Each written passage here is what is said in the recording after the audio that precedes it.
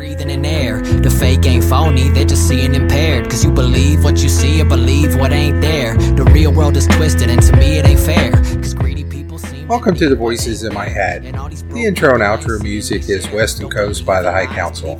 You can check them out on SoundCloud.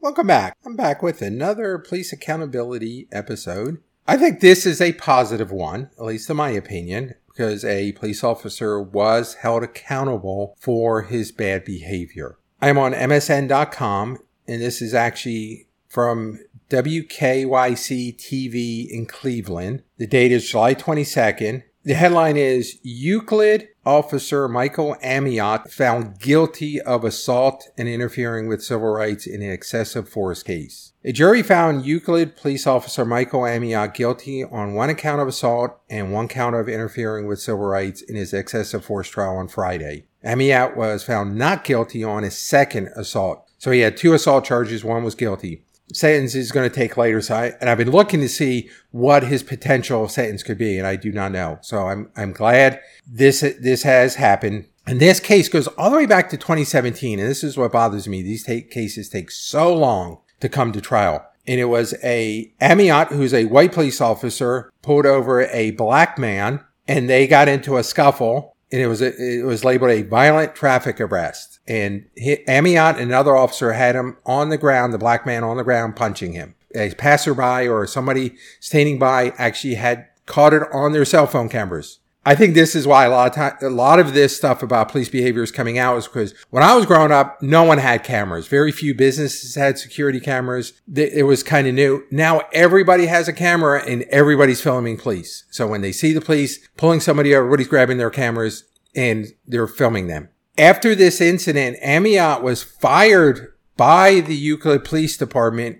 He appealed the decision and got his job back. So even the leadership said this went too far. Once again, one of the problems with law enforcement community is the way their contracts are written up or their unions, that in order for an officer to be fired, he can appeal to a arbitration board that is made up of other officers, and they're going to protect one another. People on regular jobs do not have this as much. Now, if you're a union job, you do have some protections. At the same time, if you clearly violate that contract, you can get fired. One of the interesting articles that I came across as I was researching this, that on the third day of the trial, Michael Amiott actually testified, which is highly unusual that the defendant actually testifies. My opinion, that means their attorney knows they have a weak case, or after seeing everything going on, it's like, this is the Hail Mary football pass. We're just going to have all the receivers down in the end zone. We're going to just put the ball up there and hopefully one of our players comes down with it. If not, we've lost. So when I see this,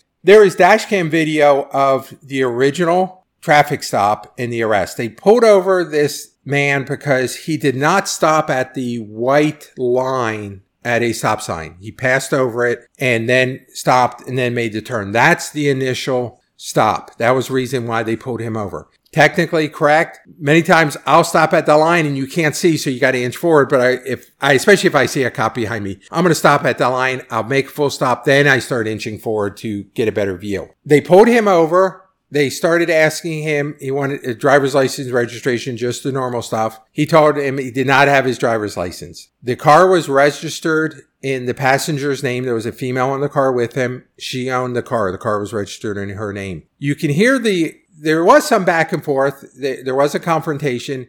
The officer, I think, egged it on by when the young black man said he didn't have his license. He made a comment like, "Are you on parole?" That's kind of insulting. And I think it could have been taken as a racial comment, because assuming that, hey, if you're a young black man, you must be on parole. If I got pulled over, and the few times I have, no one ever asked me if I was on parole. I mean, I'm an old baby boomer white guy. They're not going to think of that. But a young black man, I can see that's what's going through that cop's head. There was some wording back and forth after that comment. The officer told the driver to hand him the keys. He handed him the keys. He handed him all the paperwork. The officer then told him to get out of the car. He did exit the car. Now, when you watch this video, the officer escalated the situation, in my opinion. When he got out of the car, when you get out of a car, you're facing outwards. Your butt and back is facing into the interior of the car. The officer is literally standing inches from this guy's nose. I mean, he's on top of him. He tells the driver to turn around. While he's turning around, because the officer is standing so close, he bumped into the officer. At that moment, the officer threw him against the car, grabbed his arm to try to pin it behind his back. That's when the scuffle occurred. These officers are trained to do that. I've seen this on multiple videos on YouTube where they will invade someone's personal space and they get 2 or 3 officers. It reminds me of the old movies, or you watch movies about the Marine drill sergeants, where they will get in a recruit's face. The brim of their hat is touching the head of that person and they're just screaming at the recruit. These officers will get that close, invade the person's personal space, and if they try to move and touch that officer, they get arrested for assaulting a police officer. They do this on purpose. They are trained how to do that. Now, it may not be part of their official training. It's the unofficial training. This is a tactic they use when they want to hem up a person. They want to arrest them. They want to be able to search them. They want to have an excuse to search their car. This is what they're trained to do. That's when the scuffle occurred. This is the problem I have with the current law enforcement community. Their performance evaluations are rated based on how many felony arrests they make. They brag about how many felony arrests. When they get in the locker room or at the bar after work, they brag about their felony arrests, how many they have. And whoever can have the most, he's the top dog. He's the big man. Or the biggest felony arrest. I found 100 kilos of coke. I made this bust. I arrested this person. I arrested the serial killer. I did this. I have 50 DUI arrests last week. That's the reason they act the way they act. They want that arrest. Now, they don't talk about how many of those felony arrests were thrown out because of violating someone's rights. That's not part of their bragging. That's not part of their evaluation. So the more arrests they can get,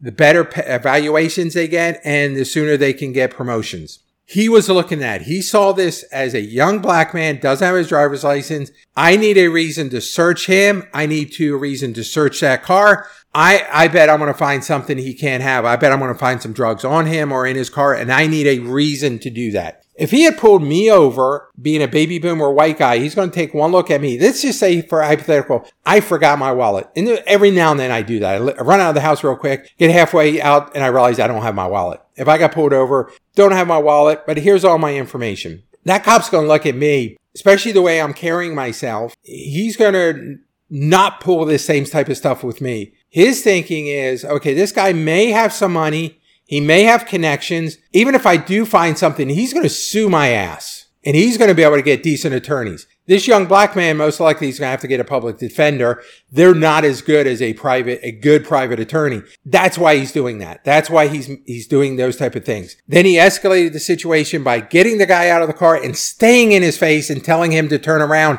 There was no room for him to turn around. He knew what would happen. Then when the scuffle started, they first, because when he threw him up against the car, the young man reacted, which to me would be a normal reaction. Someone just throws me up against the car.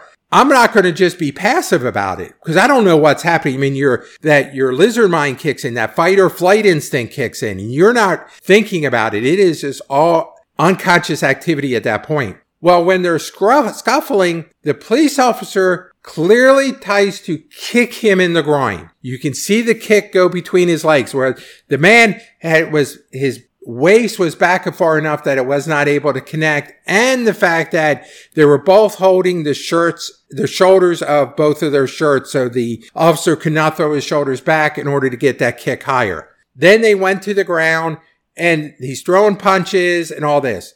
The defense had a use of force expert saying, everything he did was textbook. The problem I had with that is no one then questions, well, maybe the textbook is wrong. Just because I can, or just because I was taught to do something doesn't mean I should do that. Just because I can do something doesn't mean I must do that. I saw this as complete escalation and unnecessary. This man paid the price for his bad decisions. The one thing I noticed as they read the verdict, he was very stoic in the video, and you can go out there and watch that. He was very stoic. There was about 5 to 7 other uniform officers sitting out in the audience. They showed every one of their faces. Everyone was just shocked, disbelief, And I'm just imagining every one of them thinking that could be me up there. They're rethinking their lives right now. And that is what I was happy about.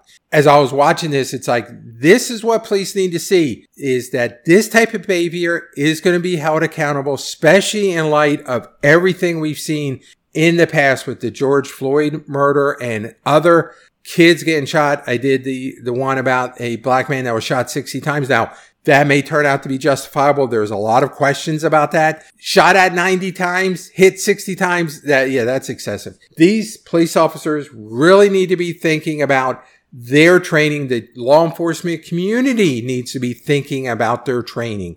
Didn't need to escalate that way. That when he told that man to get out of the car, should he have taken 2 steps back? Or when he told him to turn around, he should have stepped back to give him room to step back. He knew what he was doing, or at least in my opinion, he knew what he was doing. He knew that telling him to turn around would cause him to bump into him to where he could then escalate violence and force on this man. He thought he would get by with it. He learned recently he is not. Do not know whether he's going to spend time in jail. However, because of his conviction, he will lose his license. He will not be a police officer ever again. Very happy with that. I'm more concerned about the other officers. Hopefully this wakes them up. Hopefully they realize they know what he did. They know the tactic he used. They've used it in the past. And they're realizing the days of using those tactics are coming to an end. I'm very happy with this case. I don't like seeing people go to jail. However, when people do bad things, especially police officers, I'm very happy that we are seeing more and more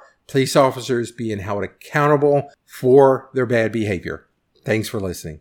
I could run the whole block just from walking the line. Barking is prime, these are the thoughts of my mind. And I'm a straight rider, never stop at a sign. And I'm only slowing down if I'm stopping the sign. 6 figures on the check before I'm jotting a line. It goes 1 for the money, 2 for the clothes, 3 for the honeys, and a 4 for the flows. 5 O's and 6...